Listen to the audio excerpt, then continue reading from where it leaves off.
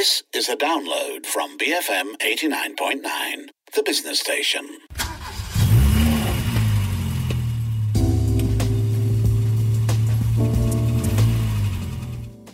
BFM 89.9, the business station.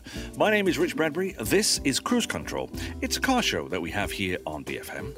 I'm joined on the phone lines, as per usual, by my friends. Arif Ruse, he's the man with the news. Say hello, Arif. Hello, Richard. And Daniel Fernandez, he has that website, dsf.my. Funnily enough, his initials match his name. Hi, Daniel.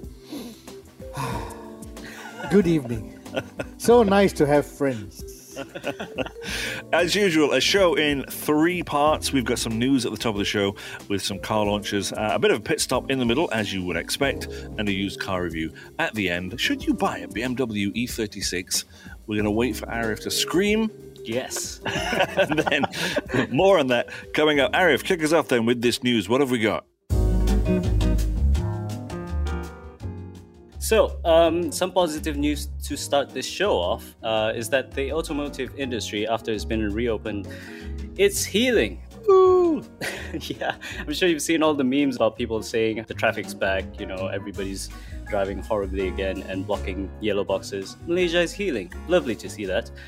So after its horrible lockdown 3.0, things were really apparently at their worst in July. Production was less than 3,000 units. Sales were less than 7,000 units. And just for context, in August 2020, production and sales were both about 50,000 units a month. So we're pretty far down in terms of those numbers, but quite a lot of revenge buying going on here. And sales, as mentioned, sales in key states like KL and Selangor opened on 13th August. So we saw about 14,000 cars produced and sales went up 147% compared to July, 17,500. So the MAA are expecting this month in September that the sales and production will increase because 1 month full of business rather than just 3 weeks.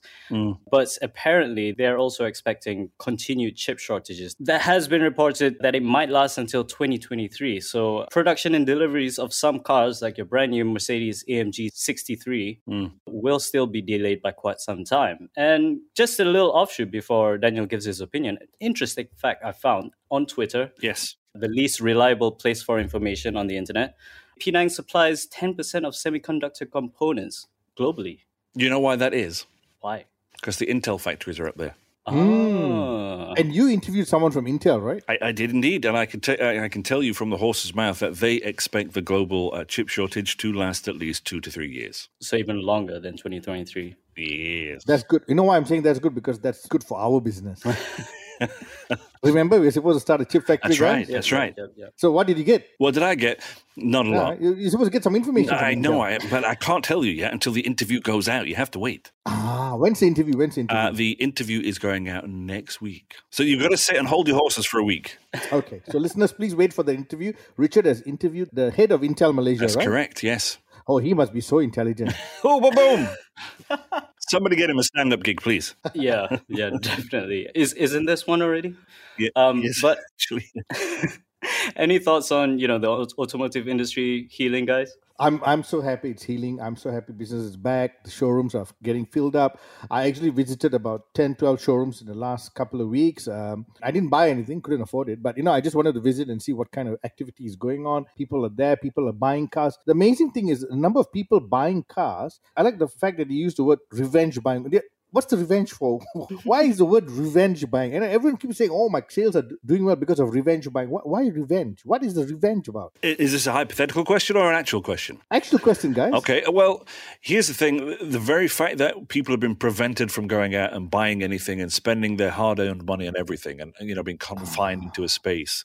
It's the idea of, I'm going to get my own back and do what I want to do, and now I'm going to buy what I couldn't buy when I was being locked down. That's the idea. So I'm going to go out there, get a loan, and pay money for the next 7 years. That's right. Grumble about it. The idea of revenge procrastination as well is like that you work all day, you don't get a moment to yourself. And so what you end up doing is laying in bed, scrolling through your phone. Okay. Because that's the only time you get to yourself. And that's revenge procrastination as well. Revenge bedtime procrastination. So here is why I'm asking this question. Because 3 of us didn't buy any new cars. So we've got no revenge. Well, we'll take this offline. Okay. Next topic, guys. Speaking of chip shortages and revenge buying and car prices, actually, there has been a report by the Financial Times. Financial Times, I know. We're starting to cite some serious economists. Yes. So they say that apparently luxury car prices will continue to rise in spite of the 2-3 year semiconductor chip shortages and obviously the pandemic. And BMW and Daimler themselves reports that they intend to keep their prices high even if things return to normal. This is, luxury car makers, and we've been talking a lot about these $1 million cars in the past year or so because they've just been everywhere, right? Luxury car makers, are starting to see increased demand and willingness from customers who are revenge buying to buy higher priced, slightly more bespoke cars. So, Daniel, I think you have some thoughts on that. Yes. Okay. Think about it this way, guys. Imagine on a normal day 2 years ago, you walk into a Mercedes or BMW or any luxury car showroom. The first thing, and I'm talking about people with serious money. I'm not talking about those buying the $200,000-$300,000 cars. Those are not serious money. Serious money, 500, 600, 700,000. They walk in there, and the first thing they do is how much discount? How much you going to give me? I got pre-reg or not? I want a demo unit without mileage. And then how come it's a demo unit? This has been the trend in selling cars, not just in Malaysia. It's been overseas. A lot of people, when a new model comes out, they say, okay, I'm going to go and get a demo unit. Now, car companies have sort of started this over the years because why? I want to beat my competitor by 1,000 units this year. So instead of selling 5,000 units, I want to sell 6,000. So it's been a game of who sells the most number of units. Now, if you take a calculator and go down after all these discounts, for example, if you sell 5,000 units, say you made 50 million ringgit, for example, okay? But now they're realizing I sold 2,000 units, no discount, because times are bad, cars are shortage, people are revenge buying, and I still made 50 million. So I don't need to give a discount to make, my minimum profit, I don't need to sell a lot of cars at a lower price and kill my margin and make life difficult just because I want to sell more units than my competitors. So I think what BMW and Mercedes, because they are the titans in this space, So they were the first to come on and say, hey, listen, in our premium models, no more discounts, no more special offers, no more, like demo units and everything else. Hey, you want, you buy. Because even today, you walk into any BMW showroom in Malaysia, which I did, and a Mercedes-Benz showroom, no discount except for the SST, no pre-reg, no demo units. They might have one or two which were real demo units, the test drive cars for the showroom, Yeah. But they're saying, no, you take it as it is. You don't like, okay, I'll let you walk away. And usually it's like going to Pasar Malam lah. You're walking away. The first day, okay lah, bros, you come back lah. You come back. Now when you're walking away, okay, see you, stay safe, mask up. Normally they were like holding onto your t-shirt and stopping you from going, out the door. Exactly.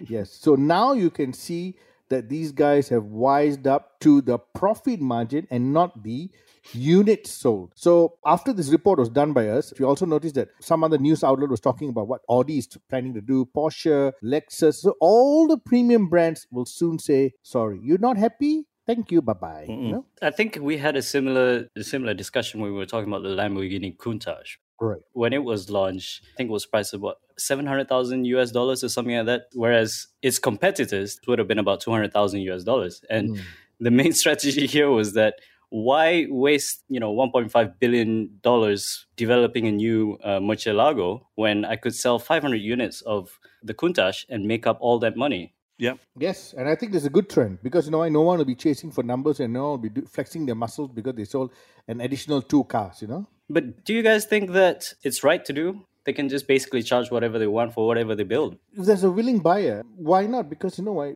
Okay, revenge buying will probably end very soon, okay? But that also means that now the car makers, I feel the car makers will now concentrate more on actually delivering a better quality car in terms of after sales and reliability. Because you must remember, the next generation of cars that will be coming out with this new attitude, it's going to be electric cars. That's right. Yeah. And you're going to worry about after sales. You're going to worry about battery. You're going to worry about the technology being stable. Whether the battery is going to start a fire like what GM is happening in US. Yep, with a Chevy Bolt. Correct. I think a lot of people kind of expected this pandemic to change how a lot of things were done, and how markets moved and how we looked at buying consumer goods and vehicles and whatever. And for a while, it looked as though things might change, right? industry was selling stuff to us in a different way. They were a bit more appreciative of like, we know you've got all that money. Let us help you out one way or another. And now with this mindset that people are coming out of this pandemic and they can do, well, I say coming out, trying to come out of this pandemic, they really have gotten onto that emotions of people and know that people just want to buy things.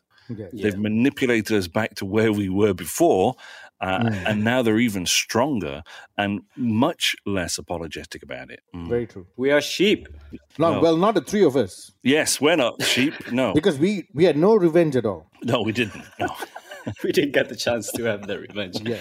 But I think with BMW, Daimler, and probably Audi and Volkswagen Group, they've introduced new brands and an entire range of cars dedicated to high technology, high luxury, like Mercedes EQ, BMW i, Audi e-tron.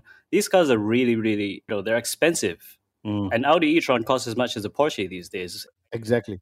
And I guess, what will this mean for consumers? And I kind of see like there's probably more market room for the mid-range makes and models like Volvo, Kia, Hyundai, Mazda, the sort of premium brands, but not quite premium. Yeah, what's going to happen is, you see, the Japanese and Korean brands who were always, even though they're equivalent in terms of technology and product, but because they didn't have that brand image to charge that extra money, they are going to move up their game.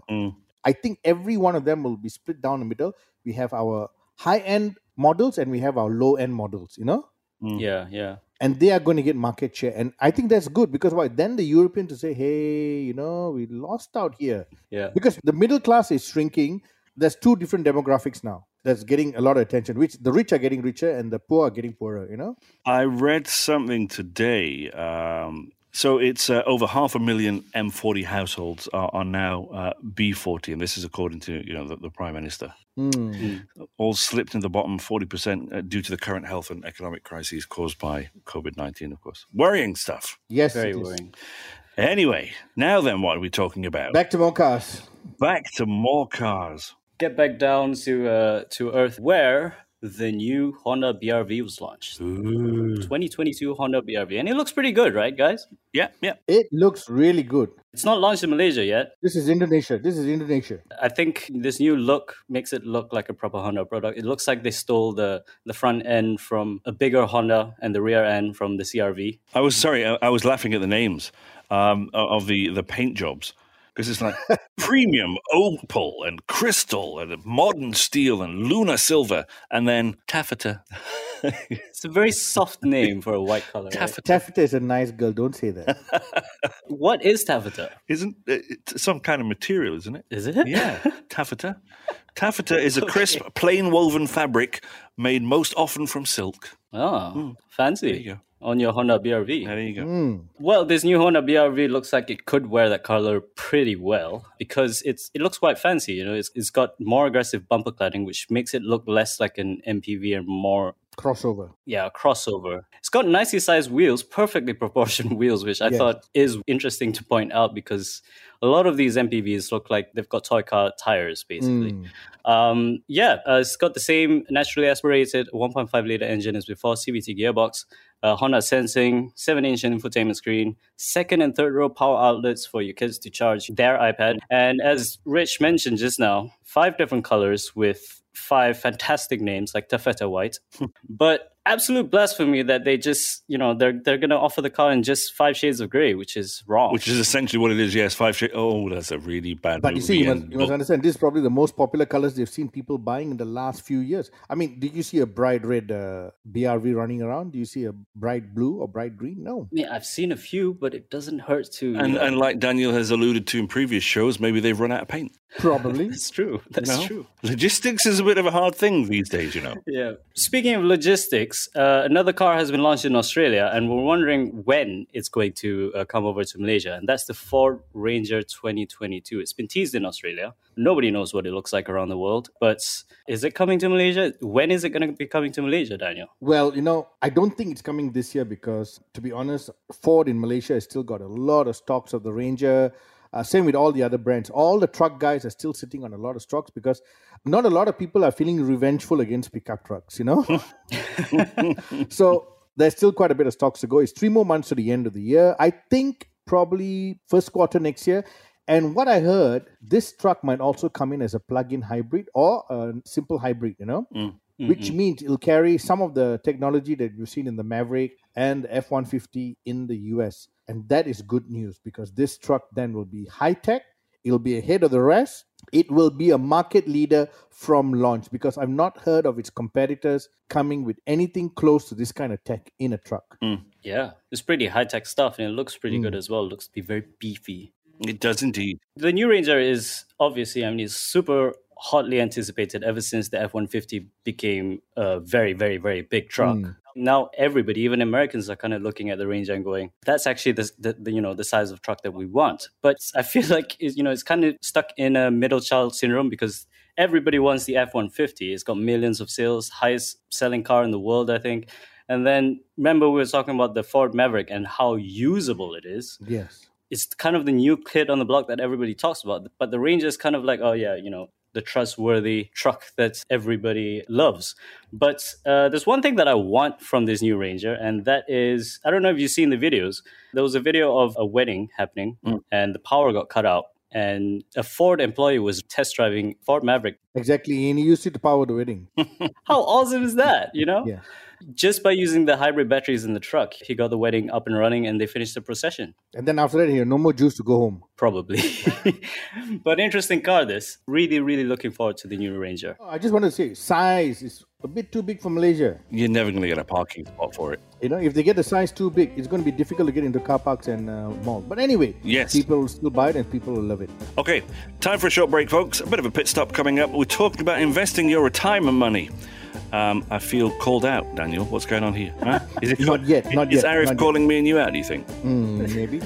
We'll be right back after these messages here on Cruise Control on BFM 89.9. Beyond Frivolous Matters, BFM 89.9, the business station.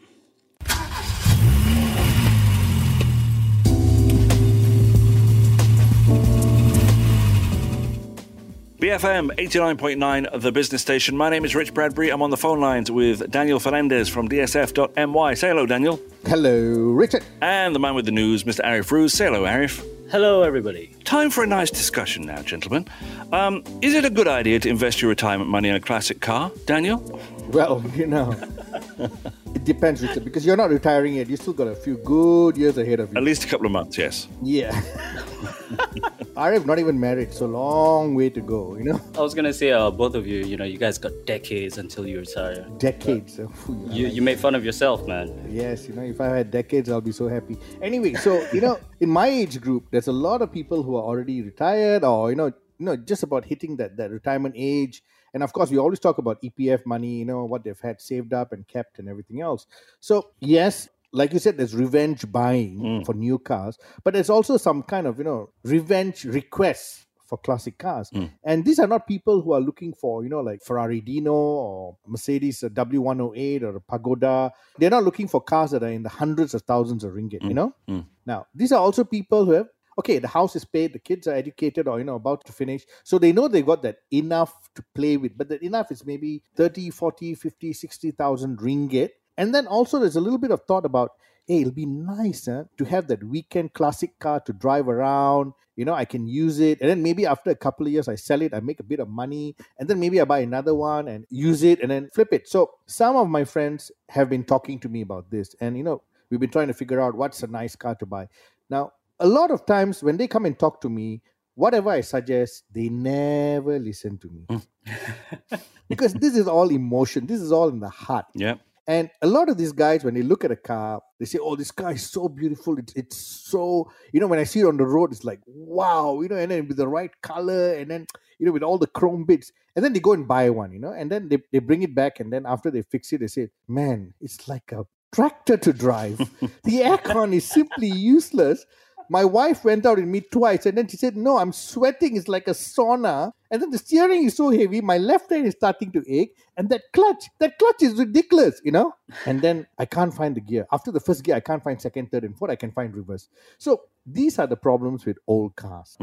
There are enough people out there who go for looks, and like me, I've never been a person who go for looks. I go for the heart, the attitude, So Mhm. when you look at a car, yes, it may look great, but if you think you're going to use it and then make some money out of it, this is what you got to do. You got to find something practical, because if you buy a classic car, you do it up, and then after that you just store it, it's going to deteriorate very fast. These cars must be driven. Whether it's a 50-year-old car or even a 25-year-old car, it must be driven. So I decided to do a short article to just to liven up things a bit. So some people, oh, my Mazda RX-7 is a classic car. Fair. My air-cooled Volkswagen Beetle is a classic car. But your uncle's Datsun 120 you inherited, that's not a classic car. Lah. There are certain cars that it may be old, it may be, classic in its looks, but it's not really a classic car if you want to play in this game. So you must look at something which will definitely go up in value. You must look at something which is a bit rare. You must look at something which is not so common on the road, like a W124 Mercedes or a W123 Mercedes. Why is the W123 moving up in value, whereas the W124 is stagnant? Because there's just way too many of these cars on the road. So if you're going to spend money to keep it, to think that you can make money out of it in a few years' time, don't waste your time. Think about it. Even the W126, a few years ago, everybody wanted a W126 S-Class. Then the prices creeped up. Then suddenly now those who have these cars after restoring cannot get their money back. They bought the car for say 8, they spend another 8 or 10, and then they want to sell for 20, 22. No, cannot get. Best price, 14, 13, 12. So you must think about all that.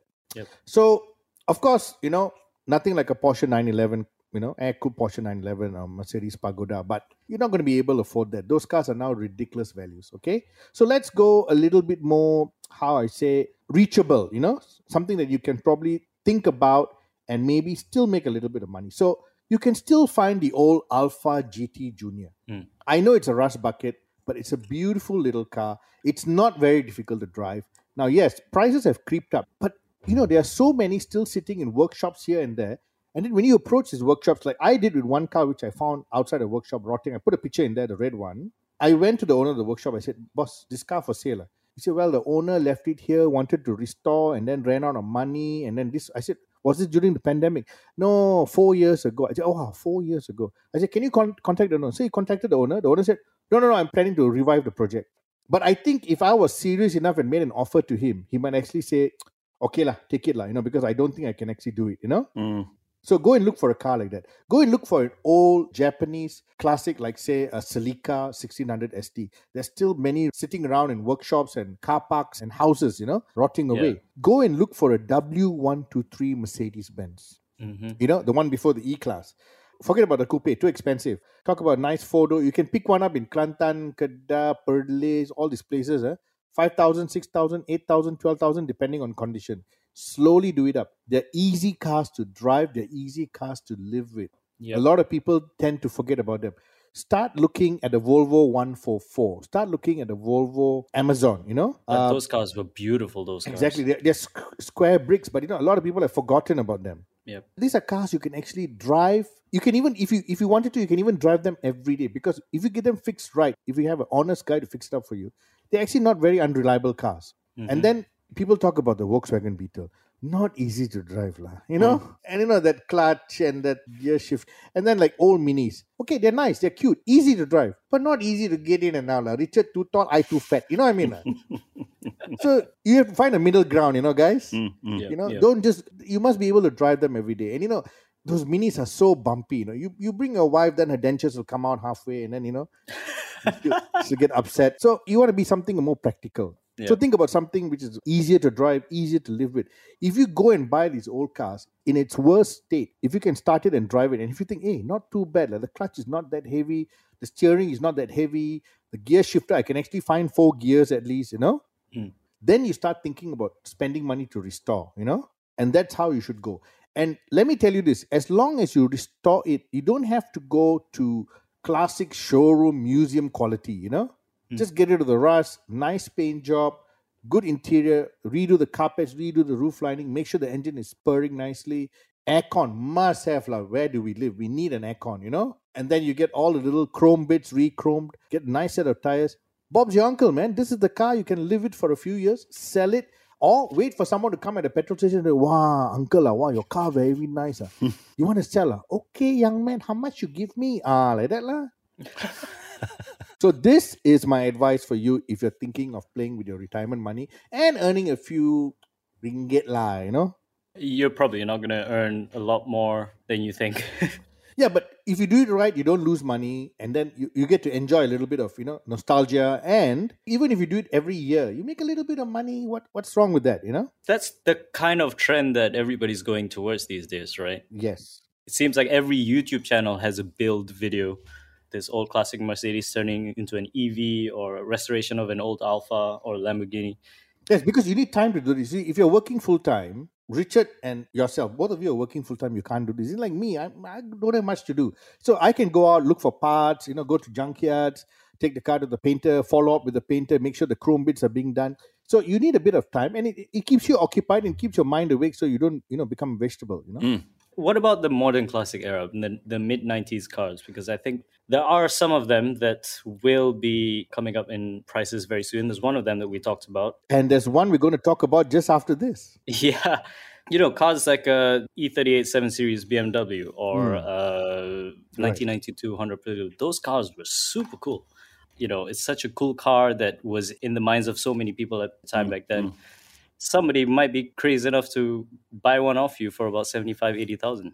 Okay, I'm going to say this, and I know a lot of people, especially those who are in this business, are going to be angry with me. But that'll be good, because then it'll become the number one radio station in the world because of the amount of people that will hate me for saying this. You heard it here first, guys. These ridiculous JDM prices are going to end very soon. I agree. The moment the world opens up, the moment airports open up, the moment, flying and holiday travel opens up, everybody who has all this pent-up income and pent-up savings will say, hey, I don't need a JDM car. I want to sell it and I want to travel. I want to see the world before the world implodes, and I want to see the world before I implode. I don't want another car in my garage. That's going to happen. Yeah, and I think that conclusion is going to be come to by significant others in that relationship, saying, why are you spending that amount of money on a car just because it's from Japan? Yes, Richard, you're very right. You hit it exactly. I mean, come on, paying 40, 50,000 for a whole Honda Prelude. I mean, it's a nice car, but 40, 50,000, okay, that's high enough. Paying 300,000 for Honda S2000, no. Paying 280,000 for a Mazda Ifini, no. Supra 300,000 limited units, what is this lah? Just think of how many pampered days you could spend at a Ritz-Carlton. No, it's not only that. Come on, the car may be nice, but it's not worth 300,000. Not at all. These prices, recently someone told me Honda CRX 1.6, 78,000 ringgit. I said, my God. A few years ago, it was 40,000 ringgit, Okay, pent-up demand. Nice car. But do I really want to pay that much for this small little CRX? I love the CRX, but come on, not that price. Okay, we need to wrap up, folks. Yes, sir. I do apologize for rushing you through that. Daniel, let's not spend that amount of money then. Yes. Okay, folks, we need to take a short break, but of course, when we do come back, it is that used car review. It was slightly alluded to earlier on. We mentioned it at the top of the show, and then Daniel kind of poked a little bit. It's a question. Should we buy a used BMW E36? Find out all about that after these messages here on Cruise Control on BFM 89.9.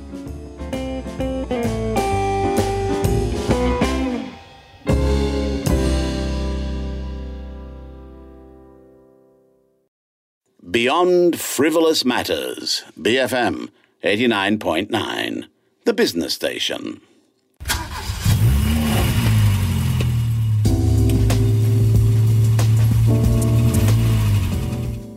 BFM 89.9, the business station. My name is Rich Bradbury. This is Cruise Control, the car show here on BFM.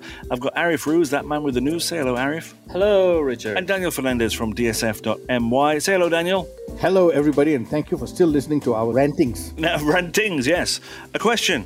Should we buy a used BMW E36? Who wants to answer this? That'll be me. Because Arif, of course, wants to buy. Of course he does. There's no point in him being here. Just sitting there going, yep, don't care, yep. Yeah, I only have one word for that question. Yeah. Yes. This is the thing. A lot of people who know me really well will say, you'll never see Daniel Fernandez driving an old BMW And the simple reason is because after driving a lot of new BMWs and loving them for so many reasons, because they're new and they don't belong to me, I realized that BMWs after 10 years, my God, the sharp decline in performance and, reliability and everything else, but they still look so good. So in the last year, like everybody's going on and on about, this car, that car, this old car is really great, that old car is really great. So I'm not looking at classics, but everybody talks about the E30, the BMW E30, the nice, square, boxy, retro, twin headlamp, wonder car. I'll call it a wonder car because it has never failed to entertain, male, female, old, young, whatever. They see the car, wow, this car nice. There's just something about that whole design and that whole iconic look, But nobody bothers with the E36, which is the model that came after. So when I saw this E36 for sale, it belonged to someone I know.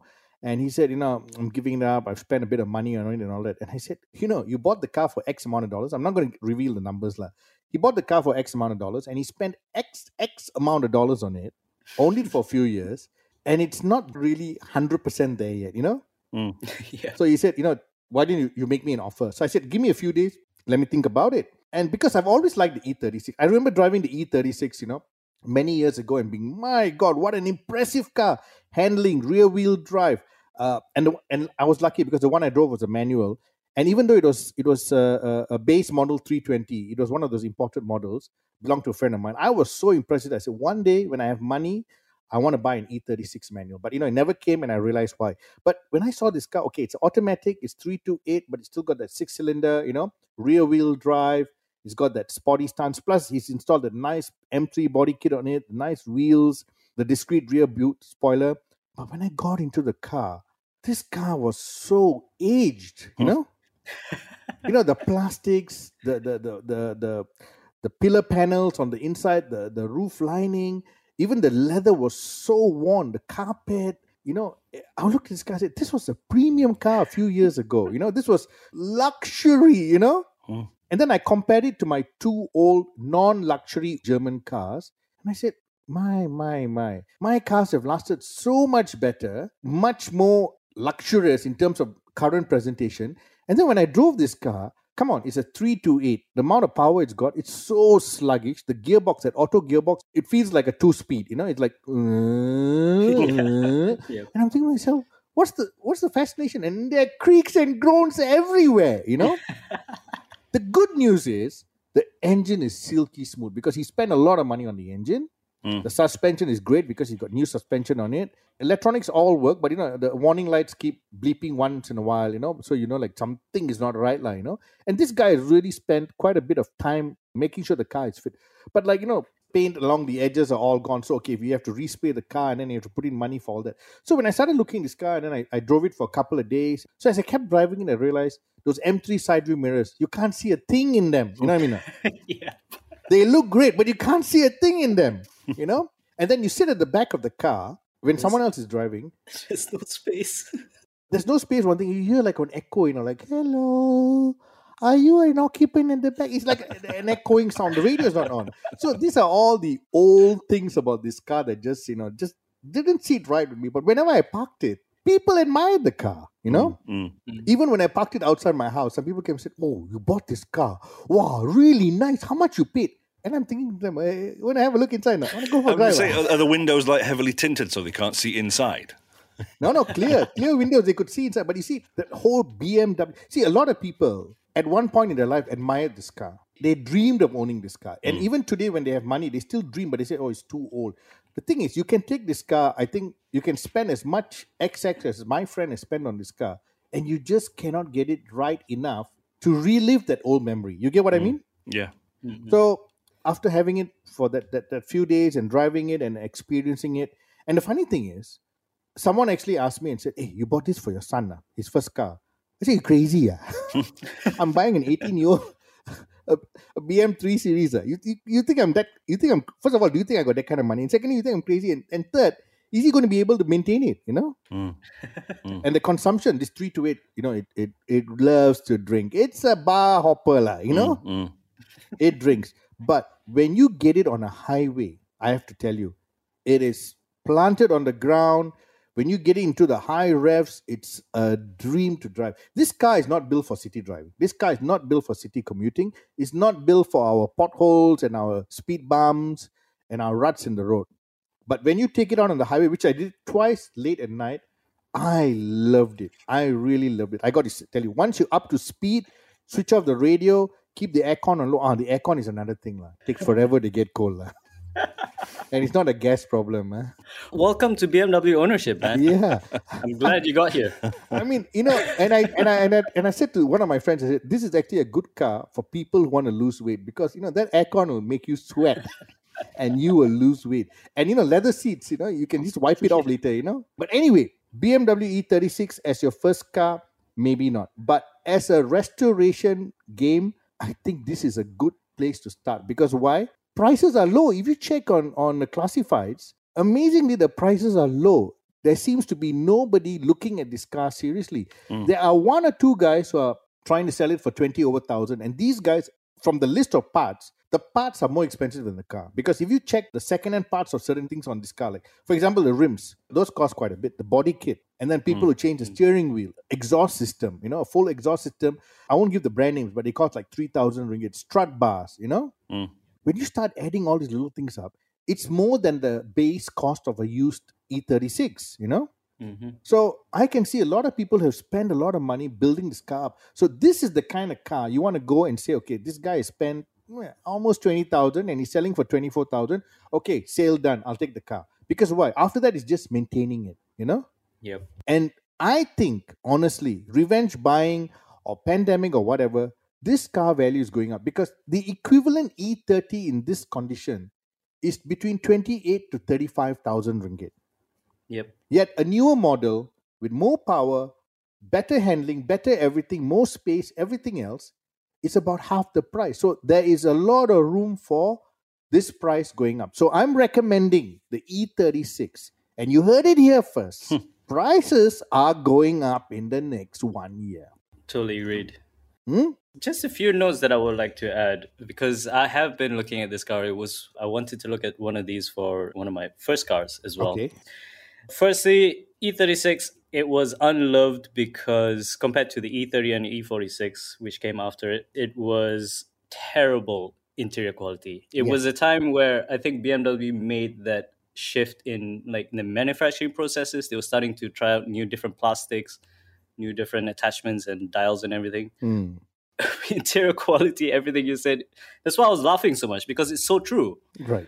A few problems that I think you need to watch out. Cracking on the rear subframe, that's one of them. Before you buy one, you need to check whether that's been done or not. If it hasn't been done, you can probably chop off a few thousand of that price because there's a lot of money to fix. Right. This was the start of BMW using a lot of plastics in their engine bay. So the auxiliary fan will fail, the cooling system is weak, the water pump will die. The water bottle will die. People have complained about the washer sprays as well. Yes. Well, it's not got much going for it, this car, has it? It's not even out of the gate yet.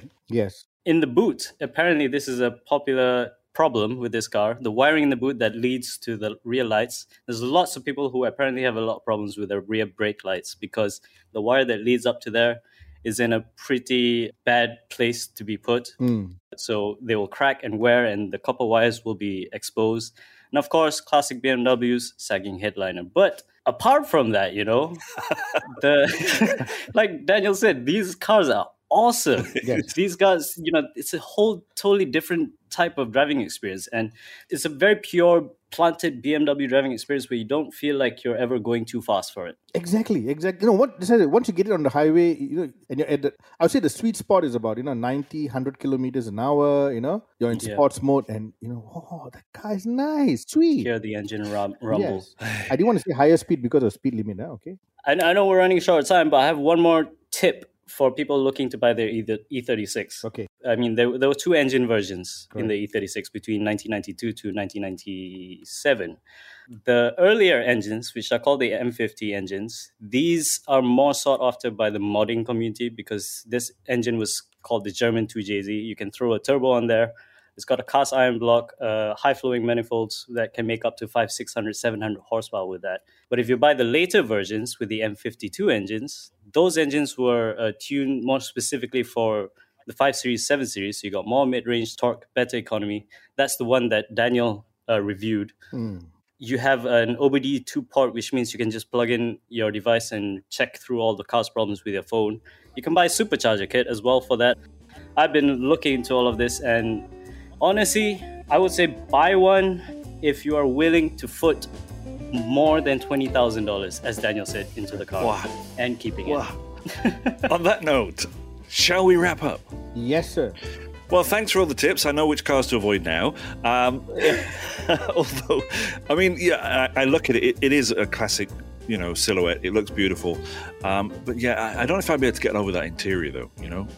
I'm a bit of a stickler for that. Anyway, that's just my opinion, and I'm an old man. And of course, Arif has basically told me and Daniel we need to be retiring by the with this show, didn't he, Dan? You said that. Okay, I said that. He implied it. You heard it here first. Anyway, time for us to wrap up on this week's edition of Cruise Control. If you missed any part of this show, don't forget you can download the podcast wherever you normally get it from. We recommend the BFM app. It's available on the Apple App Store and Google Play. Same time, same place. Next week, we'll be back here for Cruise Control on BFM 89.9.